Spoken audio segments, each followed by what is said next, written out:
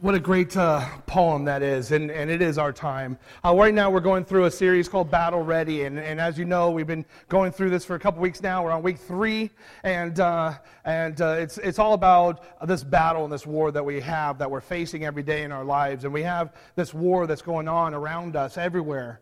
And so that's what this series is about. Now, the other day, I was talking with there was a group of us. We were doing the Johnny Hunt, prepping some stuff on Johnny Hunt, and it's funny because this is football season, isn't it? Who's big football fans in here? We got quite a few, yeah. So when I was talking to these guys, and they were talking about football and all these different things, and I'm sitting there thinking I have no idea what they're talking about because I'm not a football guy. I haven't played football since before high school, a little bit early freshman year, and I haven't watched football. When we were talking, I joked and I said, well, I was trying to think of when was the last time I watched a football game, and it was 1995 roughly. 1995. I have not seen a football game since then. So then I'm thinking about football pretty much since then, and I noticed that my team, I grew up in San Diego, my team, the San Diego Chargers, are now called the LA Chargers now. And so there's this big, a lot of my friends growing up are all Charger fans, and they're all mad at, there's, LA, and they put, lame and all these different things on the internet and Facebook. And so, you have the LA Chargers now. 56 years in San Diego, now they're changing. And it's just, and so I'm seeing this, and then all of a sudden I think it was last night, I see the Oakland Raiders, which is San Diego Chargers, is big rivalry. We hate the Raiders. I'm a Raider hater, okay? I don't even watch football, but I guarantee I will not watch Raiders, okay? So Raiders they're going to Vegas, which, is fine because, the Raiders are crooked and they're playing. So, you go to Sin City, that kind of makes sense, So I'm watching this football stuff and I'm thinking, man. So then last night I'm flipping through the channels. I got home late and I'm flipping through the channels and a game is on. And it was the Houston and Patriots game. So I started thinking, I'm like, you know what? I have not watched the game since like 95. Why don't I give this a shot? So I'm watching the third quarter. And then what was funny was I'm sitting there looking at this, and I'm like, oh, this is kind of all right. But then I'm like ADD during it, because I'm like, oh, what's that? And I'm not really even paying attention, and it just didn't interest me. That's just me. Some people love football, and they're like totally in it. They're yelling, throwing popcorn at the screen. I'm not. But I watched the game. It was kind of cool. There's some cool stuff, a lot of interceptions, and I really liked Tom Brady, seeing what he was doing. That was kind of neat. He's really good. Anyway, so as I'm watching this show, or this game, I'm hearing all these terms, all these, and like I said, I played football in middle school and a little bit into high school, but I really didn't remember any of these terms. These terms were coming up, and I was like, man, I don't even know what that means anymore. And then I was reading something about the who's playing in the Super Bowl, because I'm so detached from this that I was thinking, oh, well, we should know who's playing in the Super Bowl. It's coming up. We don't even know that yet, right? If I understand right, we're still in the playoffs. I had to look that up on Wikipedia to figure that one out. So anyway, I'm watching the show, and it's all these different terms. And so as I'm on the internet preparing messages, doing all this stuff, I found a list of football terms. You're going to love this. A list of football terms that can relate to church. Okay? So here you are. A list of football terms that are similar to church. Okay, so like the first one, for example, anybody know what a draw play is? I have no idea. So hopefully you know what a draw play is. So draw play, in church terms, is what many children do at the bulletin during worship service. Okay? Okay, halftime. Look at what halftime is in church terms. It's the period between Sunday school and worship when a few people choose to leave. That's the halftime. All right, what's next? Staying in the pocket. I do know what that one is, okay? I do remember that one. Has something to do with the quarterback. That's about all I remember. But staying in the pocket is what happens when, to a lot of money that should be given to the Lord's work. All right, here's one of my favorites, 2-minute warning. 2-minute warning. 2-minute warning is the point in which you realize that the sermon is almost over and you start to gather your children and your belongings. That's the part of the service where you start, That's why, if you notice in my sermons, I never say, and I'll conclude with this. I don't say that. Or I don't say, as we finish up this sermon. I rarely say that because I don't want that 2-minute warning going off for you guys. All right, next one, instant replay. Now, this one, I actually have 2 definitions for this one. This one is when the preacher loses his notes and falls back on last week's sermon. That's one instant replay. Now, in me, what happens in my instant replay is when a preacher loses his place in his notes and he repeats himself. We have that from time to time. All right, sudden death. What happens to the attention span of the congregation when the preacher goes into overtime? And we all know what time overtime is, right? 12 o'clock. That's right. So, all right, we have an end run. Is when you get out of church quickly without talking to anybody. That's an end run. All right, a flex defense is the ability to allow absolutely nothing that was said during the sermon affect your life. That's a flex defense. All right, a halfback option is the decision of 50% or more of the congregation not returning to an evening service. That's the halfback. And here's one of my favorite. The blitz is a rush that takes place following the closing prayer to beat the crowds to the local restaurants. That's the blitz. And then finally, there's the bench warmer, which nobody in football, I do remember this. I was not a bench warmer, but that was like the dreaded thing. And that is when someone who does not sing, pray, work, or apparently do anything but sit in a pew. That's the bench warmer. You know, Vince Papale, does everyone know him? They made a movie about him called Invincible. It's a great movie. I never heard of him until I saw the movie. It was a great movie, great story. I did some studies on him. As I watched the movie, I like to research people. I love the human stories of inspiration, so I read a lot of inspirational, true stories. And this guy, he was a 30-year-old substitute teacher and a bartender in Philly.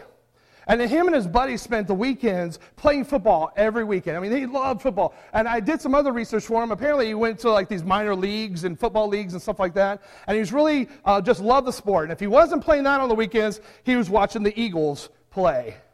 Now, the Eagles did not have a great team, and they had high hopes, and they kept cheering them and hoping that they would win. But week after week, they were let down.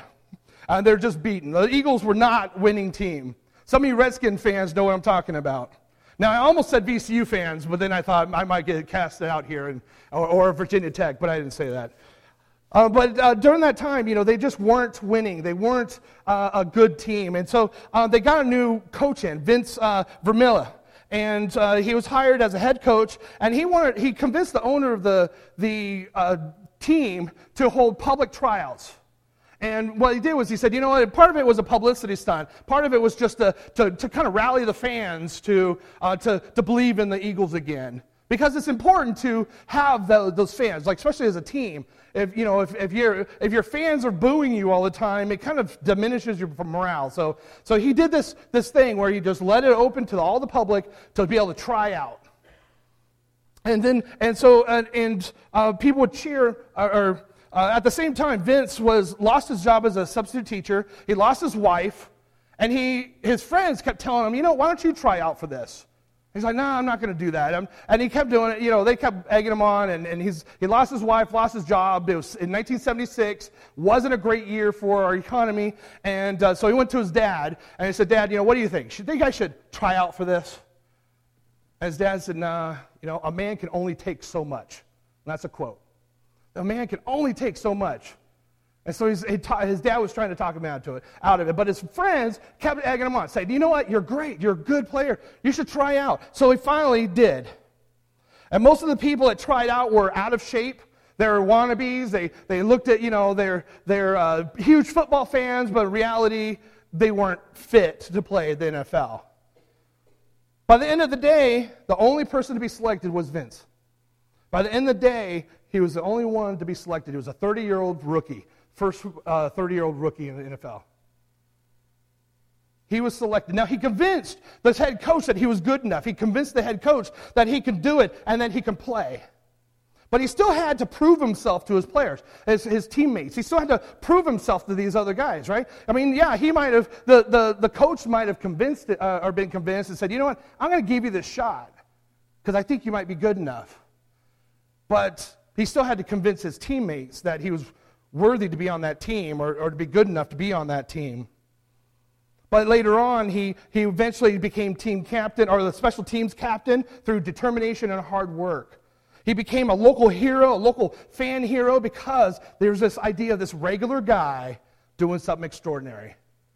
And he became popular. That's why we talk about him years later, 30, 40 years later, we talk about this guy and who he is. And this inspiration, they make a movie out of him because of who he is and this determination, this hard work and his abilities here. He's a working class guy that stands out, and he stands up and he comes out of the benches and gets in the game. And he works hard. I think there's a lot of Christians today that do something very similar. I think we need to do what Vince did. Get out of the stadium and get into the game. I think we really need to do that. I think there's a lot of Christians today that look and they like the idea, but they're in the stands and they're just watching. Some of us here this morning have to stop being bench warmers and get involved in the life and ministry of church, in the life of ministry of what God is doing. This series is called Battle Ready for a reason. And we've been discussing, like I mentioned earlier, we've been discussing this spiritual warfare that we're in, this spiritual war, because, we are in a battle. We are in a situation where we are constantly being threatened. Now, if you're a Christian, if you're a follower of Jesus Christ, you're going to be threatened because the enemy is going to try to keep you from being effective. He wants you to be a bench warmer. He wants you to keep you on the sidelines. He wants to keep you ineffective. He wants you to skip church. He wants you to do these things. He wants you to lie. He wants you to slander. He wants you to do everything he can to make your witness ineffective. Now, if you're not a Christian, if you've never made that confession of faith, you've never done that, he's also after you too. He's also trying to keep you from being effective or becoming a Christian. He's trying to keep you from being saved. He's trying to keep you from having a relationship with Jesus Christ. Because once you have that and you're changed by the power of the Holy Spirit and you're changed with this relationship with God, guess what? You're going to start doing those things. You're going to start being effective. You're going to be excited and you're going to share the gospel. And he does not want that. So either way, whether you're a Christian or non-Christian, the battle, this war, is real. Last week we talked about being trained and preparing for war, preparing for battle. We talked about the Army Rangers and how they go through this training, and it's intense. And only a small percentage of people actually go through and succeed because of how important it is and how hard it is. See, I personally believe that the Bible teaches that we're saved to serve. We're not saved to sit. We're saved to serve. I personally, deep down, believe that. Jesus told his disciples to count the cost of following him before becoming his disciples. What he said, count the cost. Before you come and make a commitment to me, I want you to think about this. I want all of you. I want 100% of you. Count the cost. Weigh it out. Jesus doesn't want you to be part-time. He wants you in the game. He wants you in starting position. He does not want us to be bench warmers at all. This morning I want to speak to you a few minutes I want to encourage you to get involved in what God is doing. And at the end of the message, we're going to talk a little bit about what God is doing here. I'm going to share the vision of the church. I'm going to share what we're doing and how God is moving. But I want to encourage you to get involved in what God is doing here and through this church, Covington Baptist Church. See, the Word of God talks a lot about serving, and I believe it's important for us all to be involved in the life and ministry of church. And when I talk about church, I want to be clear on this. I'm not talking about the building. I'm talking about the life of this church, the people. We could be moved out of this building and move into a warehouse just down the road, and we're still going to be a church. We could be out in the park, and we could still be a church. There's people all around the world that do tent revivals and tent meetings, and they don't have a building. It's the body of Christ, the people. So when I talk about church, and anytime I reference church, just always know I'm talking about us as the people. But I believe God's Word has a lot to talk about serving and in the local church. See, serving God is not something for the casually interested. It's not something that we should like part-time. It's a costly service, and Jesus asks for your whole life. He asks for every bit of it. He doesn't ask for a part-timer. He asks for it all. He asks for service to him to become a priority, not a pastime. The ministry of serving The ministry of serving may be as public as preaching or teaching, but it's often as isolated as nursery duty. Nursery workers go in the back. They don't interact very much, except for with a few parents. A lot of times it's as isolated as that. Serving may be as appreciated as a good testimony during the worship service, but typically it's as thankless as washing dishes after a church social. You will be criticized. You will be complained about. People will tell you that you're doing things wrong. People always have a better opinion. People always have some criticism to say. It's going to happen. We're people. We're sinners. It's going to happen in our lives.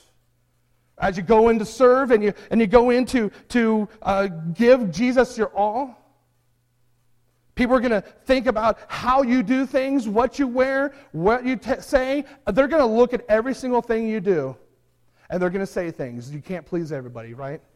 We all know that. I can't please them all. So you're going to get it, and that's part of serving. In most cases, people have opinions of how they think it should be done, but yet they're not doing anything themselves. It's interesting. Most service, even which seems glamorous, is like an iceberg. Only the eyes of God sees the larger hidden part. You might see me up here on Sunday morning, and you might say, wow, what does he do for the rest of the week? You might say that for Jan. What does she do? You see her sing 4 or 5 songs. What does she do for the rest of the week? But those same people that are out there, or even deacons, or finance committee, or property committee, you might say, oh, they come for a meeting every 3 months. What do they do? But what you don't see is that property committee is making all the repairs around here. Finance committee are budgeting books and paying the bills. Jan is planning music and coming up on her after work and working late at night to plan the music and getting the information to me so I can put it in the bulletin. I'm preparing sermons and doing hospital visits and planning and going to every meeting that pretty much exists in this place. So there's so much more that goes on than what you see. So why even serve? If I'm talking about this and it sounds so hard, and it's like, wow, I'm going to get criticized no matter what we do, or we're going to have these things come up. Why even bother? Why even bother serving? Why even get involved in finance committee? Why even be a deacon? Why even be a worship leader or a preacher or a teacher or whatever it is that you're called to do? Why do it? Serving in the Christian life should be as common and normal as praying and reading the Bible and coming to church. Serving should be second nature. It's what we do. It should be something that every Christian should be part of. Every Christian, not some, every genuine believer. See, serving is part of the Christian disciplines, the basics of the foundation of the Christian life. It is not an optional thing that we can sometimes do. It is foundational to the life of Christ and in our disciplines that we should be applying into our lives as Christians. See, 2 of the deadliest sins, sloth and pride, they despise serving. They hate serving. If we don't discipline ourselves to serve for the sake of Christ and His kingdom, we'll serve only occasionally and when it's convenient or self-serving. It'll be about us. The result will be the quantity and quality of service we will regret on the day of accountability for our service when we get to heaven. And there will be a time of accountability. See, that song that we sang, Come, Now is the Time of Worship, did you notice that there's a part that every knee shall bow? Every single one of us are going to bow before Christ, and we're going to account for what we've done with the talents that we've been given. Out of fear, because we're going to talk about the motivation of why we should serve. I don't say that out of fear. It shouldn't be about fear. But there is a fact that God has given us gifts, and so now if we have a gift from God and we don't use that and we bury it, then guess what? He's going to look at us and say, wow, what are you doing with that? I gave you that to invest. I gave you that money, that talent, that treasure to invest in the kingdom. What did you do with it? And there will be a time for accountability. There will be a time. Now, will we still go to heaven? Absolutely. As a saved believer, we will go to heaven no matter what. What it does influence is if we're pleasing our Lord Jesus Christ. Have we pleased Him? with what he's given us. Also, if when we get there, it'll also influence our rewards in heaven. Now, I'm not motivated by that, but I have to admit, I want to please God, and I would love to be rewarded in heaven. I do not want to be cleaning toilets in heaven.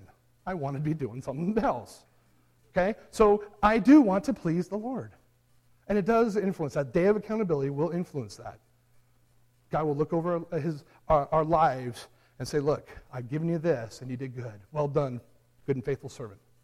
Or say, disappointed in all that I've given you, and what have you done? Every Christian is expected to serve. When we're born again, our sins are forgiven, and the blood of Christ cleanses our conscience. According to Hebrews 9:14, in order for us to serve the living God, every Christian's commission. We should be serving often. Now, there's a few different things of why we're motivated to serve. And let me say something too, is there's no spiritual unemployment around. We should not be spiritually unemployed. There's no spiritual retirement in the kingdom of God. There's no spiritual retirement. There is no unemployment. No matter what age we are, young or older, there is something we can do in the kingdom of God, whether it's praying, something that somebody I have a lot of respect for. I'm sorry to say something, Pete, but something you and Helen say all the time is, she goes, Helen says it a lot. She'll say, I might not be able to do a lot, but I can still pray. She prays. She prays for us. No matter, and we have kids in here that can serve, and they serve. And they should be expected to serve. We should mirror that. We should allow them to serve. We should encourage them to serve. My boys clean up we're on the rotation for cleaning up this room and vacuuming and stuff, and I have 2 boys that come every time, and they do it. And they do it sometimes when people forget. They serve. Why? Because we are servants. And we're called to serve. It's not a pat on our backs. It's not anything that has to do with it. It's about serving our Lord Jesus Christ. Our motives behind the service are that we offer God. The Bible talks about 6 motives for serving. 6, and there's actually more than that, but I just picked out 6. I figured if I did 12, you'd probably get bored after a while, so I nailed it down to 6. But there's 6 motives for serving. And the first one is up on the screen. It says, we're motivated by obedience. We're motivated by obedience. Moses wrote that it's your Lord, your God, you must follow. And him you must revere. Keep his commandments, obey him, serve him, and hold fast to him. Obey him, serve him, and hold fast to him. Everything that's in these verses relates to obedience. And we should serve the Lord because we want to serve him and obey him. We're obeying him. He's done all these things, and he says, do these things. Evangelize the lost. Love your brother. He says all these things. We should say, yes, sir. We obey him. Any genuine Christian would say that he or she genuinely wants to obey God. I can't not imagine talking to a Christian and say, hey, do you want to obey God? And they say, nope. Nah, I don't want to obey him. None of us, I think, our jaw would drop if somebody actually said that if they're a professing Christian. Okay, every genuine Christian would say that they want to obey God, but we must obey God when we're not. But we disobey God when we're not serving him. Not to serve God is sinful. There is a certain act of obedience. Now, the second one is motivated. We should be motivated by gratitude. The prophet Samuel exhorted the people of God to service with these words. Be sure to fear the Lord and serve him faithfully with all your heart. Does that sound familiar in the New Testament? Consider what great things he has done for you. Consider great things. When we go to serve God, it should never, ever, ever, ever be a burden.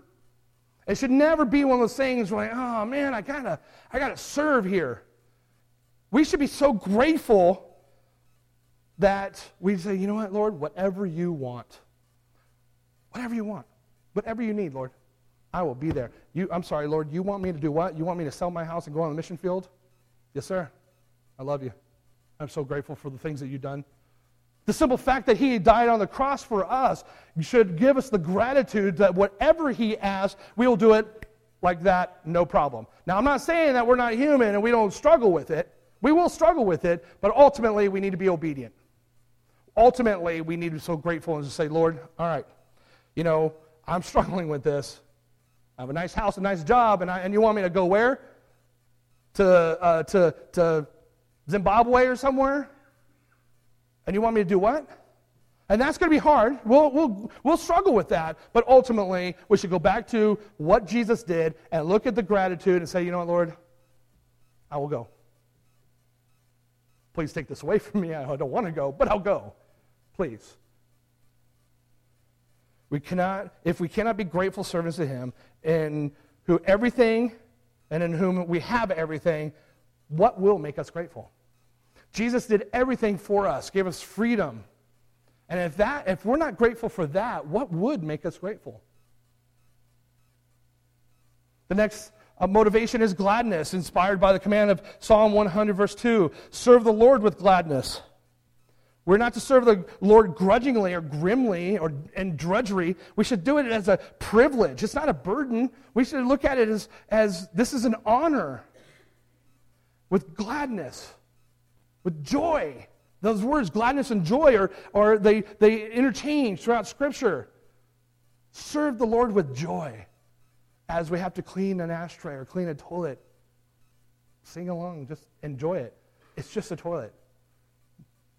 We should do these things as with a certain attitude. I can understand why a person who serves God to earn his way to heaven doesn't serve with gladness. People that think that they do it out of obligation or to earn their salvation, I understand why they're not doing it out of joy or gladness, because it's an obligation. They're trying to earn their way to heaven. But for those of us who understand that we're saved by grace and it's a gift from God, thank you, Lord. I'm going to spend eternity with Jesus Christ, and I'm joyous. And if I have to clean an ashtray, or I have to clean a toilet, or I have to do some of these things, I'm going to do it, hopefully not grudgingly. The next motivation is by forgiveness, not guilt. In Isaiah's famous vision of God, he became eager to serve the Lord since his sins were forgiven in Isaiah chapter 6.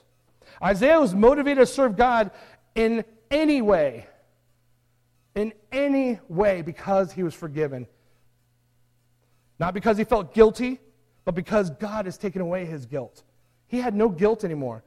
The people of God do not serve him to be forgiven, but because we are forgiven. When believers serve only because they feel guilty, if they don't, it's like they serve with a ball and chain dragged around their ankles. They do it grudgingly. They do it with pressure. There's no love in that kind of service. There's no joy or their only obligation in drudgery. But Christians aren't prisoners who serve God in God's kingdom because of guilt.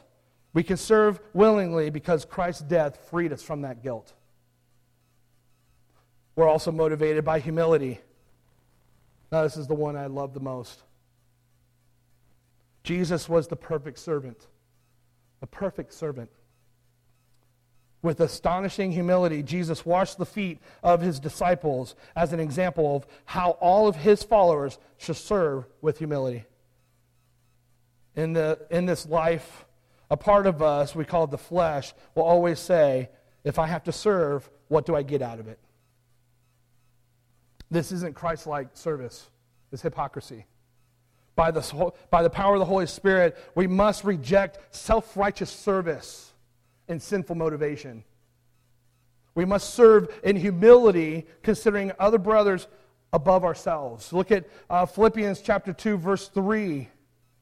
It says, "Do nothing from selfish ambition or conceit, but in humility, count others more significant than yourselves." Think about that. Do nothing from selfish ambition or conceit, but in humility count others more significant than ourselves. That's lifting other people up over ourselves. It's saying, you know what? They're more important than my needs. It's not about me. It's about serving. And finally, we're motivated by love. At the heart of service, according to Galatians chapter 5, should be love. Looking at verse 13, it says, "You, my brothers, were called to be free, but do not use your freedom to indulge in the sinful nature. Rather, serve one another in love." Serve one another in love. There's no better fuel to service. There's no better motivation in service than love. There's no better fuel that burns longer and provides more energy than love. Jesus said in Mark 12, the greatest commandment is to love your God with all your heart, mind, and soul, all of your being, and to love your brother as yourself. Consider these words. Surely the more we love God, the more we live for Him, the more we serve Him, and the more we love others with the power, the more we will serve them. And I'll give you an example of that. Those of us that have kids, wouldn't there be pretty much anything we do for them? Would we jump in front of a car to push them out of the way? Absolutely.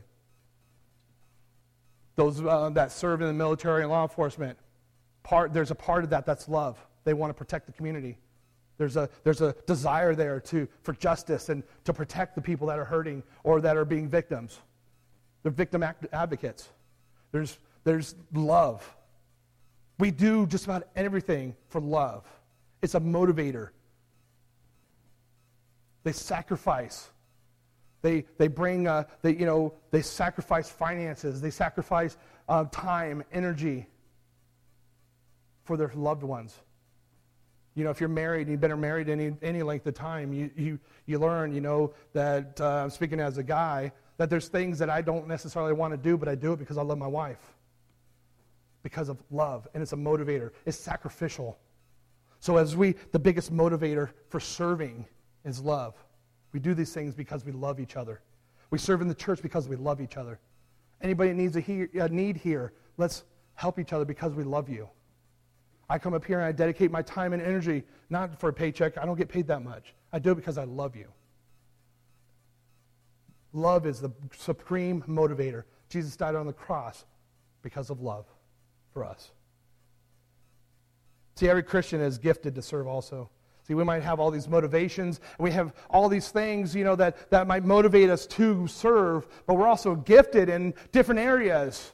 God loves a variety of things. He's made us all very different, and I can guarantee that every single one of us, if all of us took personality tests, we'd all have differences because we're all a little different, and we all have giftedness in different areas to serve. Now, of salvation, when the Holy Spirit comes to live within you, when you get saved, the Holy Spirit comes in you and He gives you a gift to be able to use for His kingdom.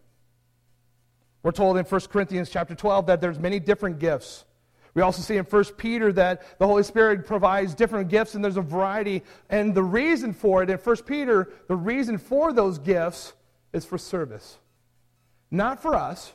So as you go around, you see some of these TV preachers that talk about, give this money and you'll be blessed, and use this gift for personal gain is really what a lot of it is, or some of these guys teach. It's not for personal gain, it's about serving. And it's about serving the Lord and serving your fellow brothers and sisters.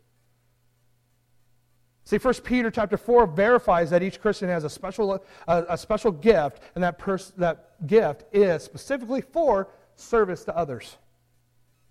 If this is among the first times you've ever heard about spiritual gifts, if you're maybe a new Christian or maybe not a Christian, or maybe you just haven't been around the church very much and you've never heard of spiritual gifts and what that is, don't worry about it. Don't sweat it. It doesn't mean that you can't serve. There's people that have been in church all their lives and they don't know their spiritual gift. If you want to know what your spiritual gifts are, if you're a believer in Jesus Christ and you want to know that, that's fine. Give me a call. I will love to work with you and I can help you figure that out.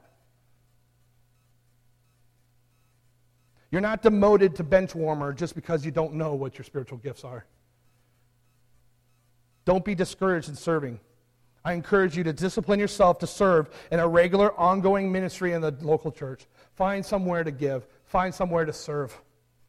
It doesn't necessarily have to be in recognition or elected positions. You don't have to come preach. You don't have to teach a class. You can just help. Sometimes it might be just jumping in and helping clean some dishes. Serve.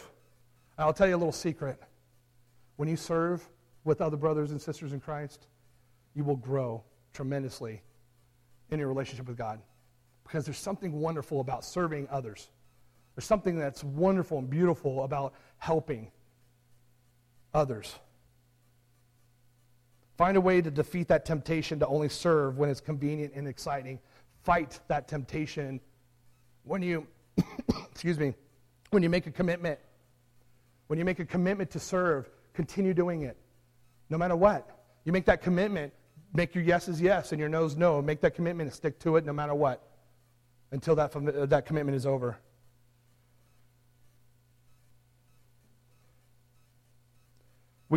Serving is hard work. It's not easy work. By all means, it's not. Some teach that once you employ the spiritual gifts, that it's all easy, and you know what? I have this gift of preaching, so it's easy to preach. Or I have a gift of teaching, and it's easy. Sometimes God puts you in situations that might not be so easy, but you are gifted in it.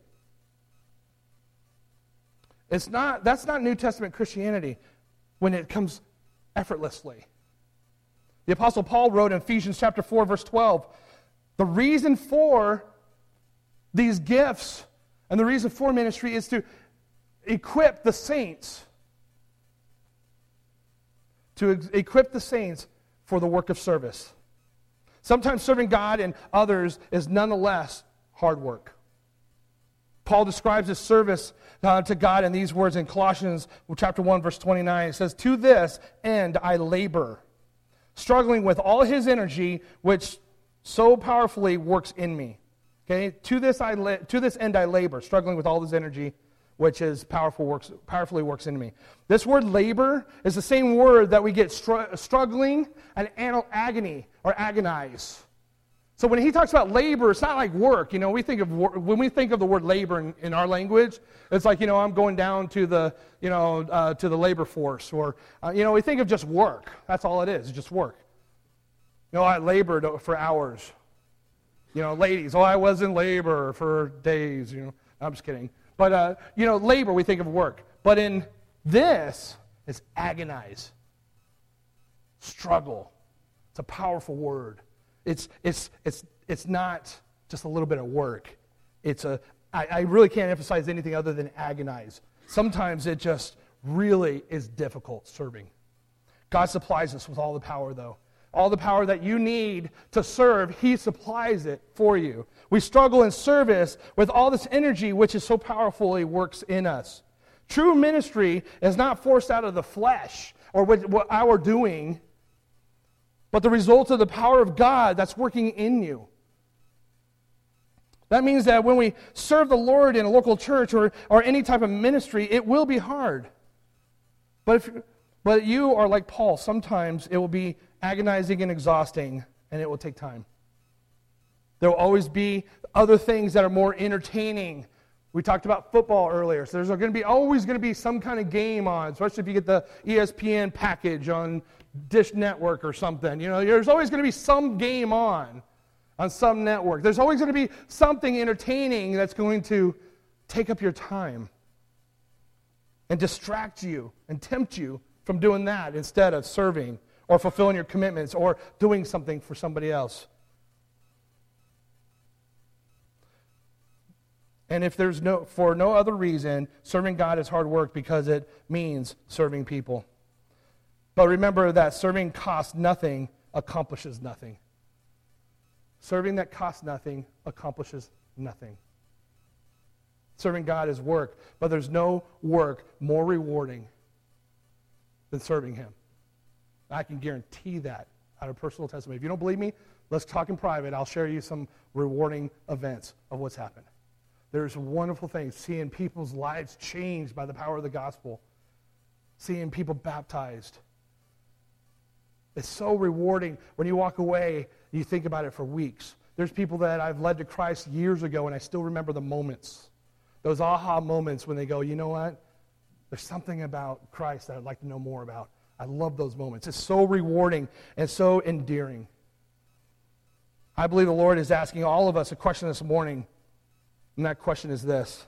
Are we going to continue to sit like a bump on the log week after week, Or are we going to get out of the padded pew and into the game? Are we going to go on the counterattack with this enemy that we have? Are we going to fight? Or are we going to sit here comfortably? It's your choice. I'm not going to pressure anybody into serving because I want it to be out of love, out of joy, out of maybe obedience, gratitude. I want those motivators. That's what I hope you would do it for. Not because the preacher's trying to strong arm you into serving. Don't ever do it because of that. If you ever feel pressure from me, tell me, hey man, you're pressuring me a little bit. All right, I'm sorry, because that's not what I'm doing. It's not my intention. Are you going to get involved in what we're doing here at Covington Baptist Church? Are you going to get involved in the life and ministry of this church? It's up to you. But I'll tell you, the things that are going on here at Covington Baptist Church, the things that we're doing, God is working here. And I'm going to share with you some things. I'm going to share with you some things that God has been moving here, and some of the things that we've been doing over a little while are starting to flourish. Do you want to be involved in this? Because I'll tell you something, that we can't succeed as a church. Some of the things that we want to do in the future, if we don't start working together and people start volunteering and serving. I was looking at today we have a leadership meeting, and I have this form that has all the different positions, the church councils and all these different people. And I was looking at it, and I was looking at families. And I'm like, you know what? Everybody on this list totals up to about 8 families in this church. 8 families. Some, both husband and wives, are doing multiple services or multiple things. But 8 families out of the whole church is on that list of all the leadership positions. See, all the changes that we've been doing, all the changes since I've been here, all these, and I know it's been hard, and we're going to talk about that. I know there's been a lot of stuff, but all of that stuff is starting to bear fruit. For example, the bus ministry. Dave has been wanting a bus ministry for a long time. And you know what? We got a phone call from Gerald, and somebody called him. I said, hey, there's a bus over here, pretty cheap. And because he's a servant, he sat there and called Dave and said, hey, man, there's a bus over here. It's for sale, cheap. We got that bus for $2,000. And everybody, within a week, Dave jumped on the phone, made a few phone calls. Next thing you know, he fundraised the whole $2,000. Isn't that a blessing? God is working here. For years, he's wanted one. Because of the faithfulness of a few, we've been able to start a bus ministry, and Dave is getting a license. I'm going to work on my license in a couple months, and we're going to start. And a few of us are trying to get our license to be able to drive it, and we're going to rotate and try to get a bus ministry up to Dolly Ann for starters. That's the first one that's on my heart, is to get up to Dolly Ann each Sunday so we can be able to get the people that don't have cars down to church. Can I get an amen on that? Isn't that awesome? God is working. Thank you, Dave, with that amen up there. Hit it again. We need another one. We got more visitors. People are coming. They're checking us out. They're dipping their feet in and saying, okay, what's going on over here? What's going on at Covington Baptist Church? We have a reputation. We've been here 175 years. People have their opinions, but what's going on? Well, people are coming. People are visiting. They're interested. And I pray they stay. We have new leadership roles and new structure that we're going to talk about today at the leadership meeting. And we've done some constitution changes to free things up and get rid of committees and get people to be able to mobilize a little bit more effectively and faster. And let me tell you something. I'll tell you a little secret. It's very hard to change a constitution at a church, especially one as old as us. But you guys have done it. We've done it as a group, as a team. We've come together and brought ideas together and challenged each other. I loved working with some of y'all had no problem speaking up to me and saying, look, I don't think that's a good idea, and I disagree. And we go back and forth and discuss it, and we would negotiate, and we figured it out. That's awesome, because that's the way teamwork works. But we have new leadership roles, a new structure to make us more effective. We're outreaching in Dolly Ann. We had the fall festival. We did the Thanksgiving. We did over, 300 and something coats. Remember our goal was 100, I think? No, it was more than that. I think it was like 200 was our original goal. And everybody kind of was like, 200, I don't know. Because we did 90 before that, and that was a good year. but we did 200. We ended up with over I don't remember. Gerald, do you remember? Was it 350? Do you remember it all? What's that? 19 boxes, yeah. He ran across a whole bunch, 19 boxes of coats. So we had this huge coat drive. That was a success. Thanksgiving, God had blessed us with the coats. God blessed us with a great turnout for the Thanksgiving dinner, the play, the Christmas play. All the past 6 months, God has been working here, been doing new things.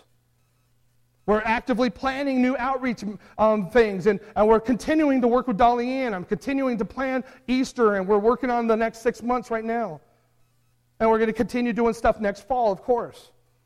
And we're going to continue working with Dolly Ann. And we're also looking for other outreach opportunities. And God is bringing things about. We have new discipleship classes to help move us towards spiritual maturity. We want to do the men's conference that's coming up, and I really hope every guy in here comes to this. I really do. I hope you will commit to that. I think it'll be a lot of fun. I think you're going to enjoy yourself. Good food, good friends, and a good message.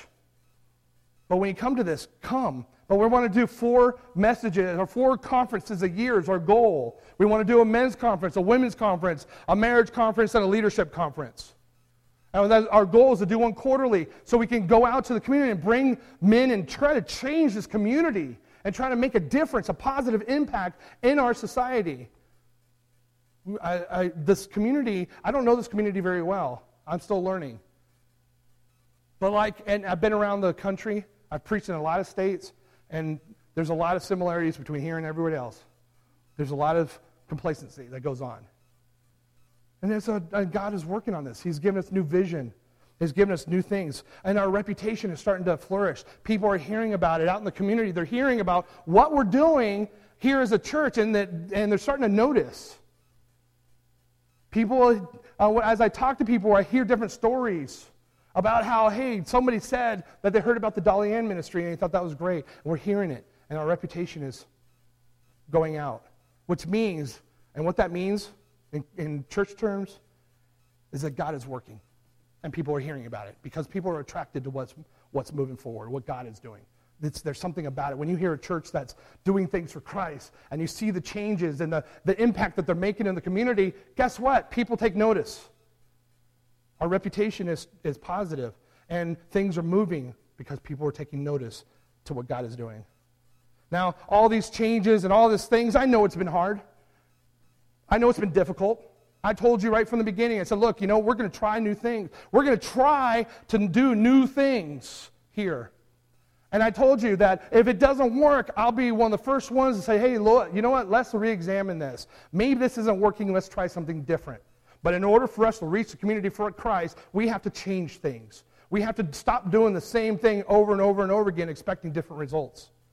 And remember, I told you that right from the beginning. And so we started changing things, and we've moved fast. And I know that it's been hard. But I've challenged your traditions. I've stretched you. I've challenged you. I've challenged what you're used to. I've challenged your traditions and what you've done, what you've always done. And as I talk to people and they tell me about different things about the history, it's funny because I'll be like, well, was that when Michael Wright was here? Well, that was over 10 years ago. I hear a lot of things about the past, but the past is 10, 20 years ago. And I know that it's difficult. We've done things for the multimedia. We've done things for the bulletins. We've, I dress more casual. There's a reason for these things. There's a motivation. It's not just because I don't like a suit or something. There's a reason for it. And I know that some of these things have challenged you. The preaching style, my personality, the different music that we're doing. And of course, we're still getting to know each other during this time. I'm still considered a new preacher. I've only been here 7 months. So we're still getting to know each other. I don't know all of you as well as I'd like. My leadership philosophy and personality are still new to you, and the way I do things is a little different. I'm not maybe as refined or polished as maybe you're used to. And I want to thank you for your grace and your willingness to adjust. I want to thank you for your willingness to embrace that and say, you know what, I haven't heard a lot of negative things, and you've been willing to adjust yourself, and I'm going to continue challenging you. That's a promise. There's a phrase that I've heard once that if a preacher doesn't hear grumbling, he's not doing his job. Okay, it's true. If I'm not pushing you, it's my job to equip you to equip the saints and equip you for ministry. Equip you and help you grow spiritually. That's my job. And if I'm not pushing you and encouraging you, pushing you in those uncomfortable places, then I'm not doing my job. I'm letting you stay the same. So my job is to serve you by pushing you forward, to moving you towards spiritual maturity. And I have no doubt in my mind that I'm called to this church. Without a doubt. No matter what happens, I have no doubt that I'm called here, that God wants me here. I know that you've been hurt by church members. Some of you have been hurt by pastors. I know the history. I hear it. Things have happened. It's the life of church. I hate to say it, but we're all sinners. I'm just one beggar showing other beggars where to find food. We make mistakes. We need to forgive them, whoever that is. We need to let that go. I want you to know that I'm committed to serving you to the best of my ability. And I will give, day in and day out, I'll give 110%. I work 60-plus hours a week here. I take care of my kids. It's hard work serving, isn't it? A lot of you work full-time jobs, and you still serve here. And you have family commitments. And you serve outside in the community. It's hard work, isn't it? Trying to manage all these things. But I also have a promise that I will continue challenging you no matter how uncomfortable you get. Why? Because I love you. I truly believe 2017 is going to be a banner year. I really believe wholeheartedly that this year is going to be a new year for us. I think it's going to be a real blessing to see God working here. Is there going to be challenges? Yep. When we get new people in, we're going to have new opinions and new attitudes and new things. Yep. That's going to happen. That's what happens when you get new people in. Are we going to have people coming in with large cups of coffee and dogs? Yep. It's going to happen. Are we going to have spills? Are we going to have different things? Yep. Church is sticky. We're people. It's going to happen. But you know what? This is going to be a great year. I truly believe that deep down in my soul. It's going to be a great year here. We're going to do some great things. We're going to get out of the building. We're going to get out, reach into the community for Christ. I want to leave you with one thing to walk away with. The Lord Jesus was always the servant of all, the servant of servants, the ultimate servant. Luke 22, verse 27 says, "Who is greater, the one who reclines at the table or the one who serves?" It is not the one who reclines at the is it not the one who reclines at the table? But I, among you, is the one who serves. If you are to be like Christ, you must discipline yourselves to serve as Christ served. And I hope you'll join me in the serving of this community together in 2017. Let's pray. Father God, thank you so much for all the service that all the people here that do serve and their commitment and their love for you. Father God, I ask you to continue to work in the lives of everybody here and their love. Help them grow in the grace and knowledge of you, and continue to love on them, teach them, help them grow, help them learn, challenge them, get them out of their comfort zone. Father God, I ask you to do whatever you need to do to help us thrive, to glorify your kingdom. If that means that we get a little sticky, if that means that we're challenged and a little uncomfortable, that's okay, Lord, because we want to serve you because we love you. Father God, continue to work in this church, and Father God, continue to give us vision on the direction you'd like us to go. And we love you, Lord, and we're thankful for everybody here that comes faithfully in serving every day and every week and every year. We have people here that have been serving for 20, 30 years, and we thank you for their service. We love you, Lord, and we praise you. In Jesus' name, amen. As we close.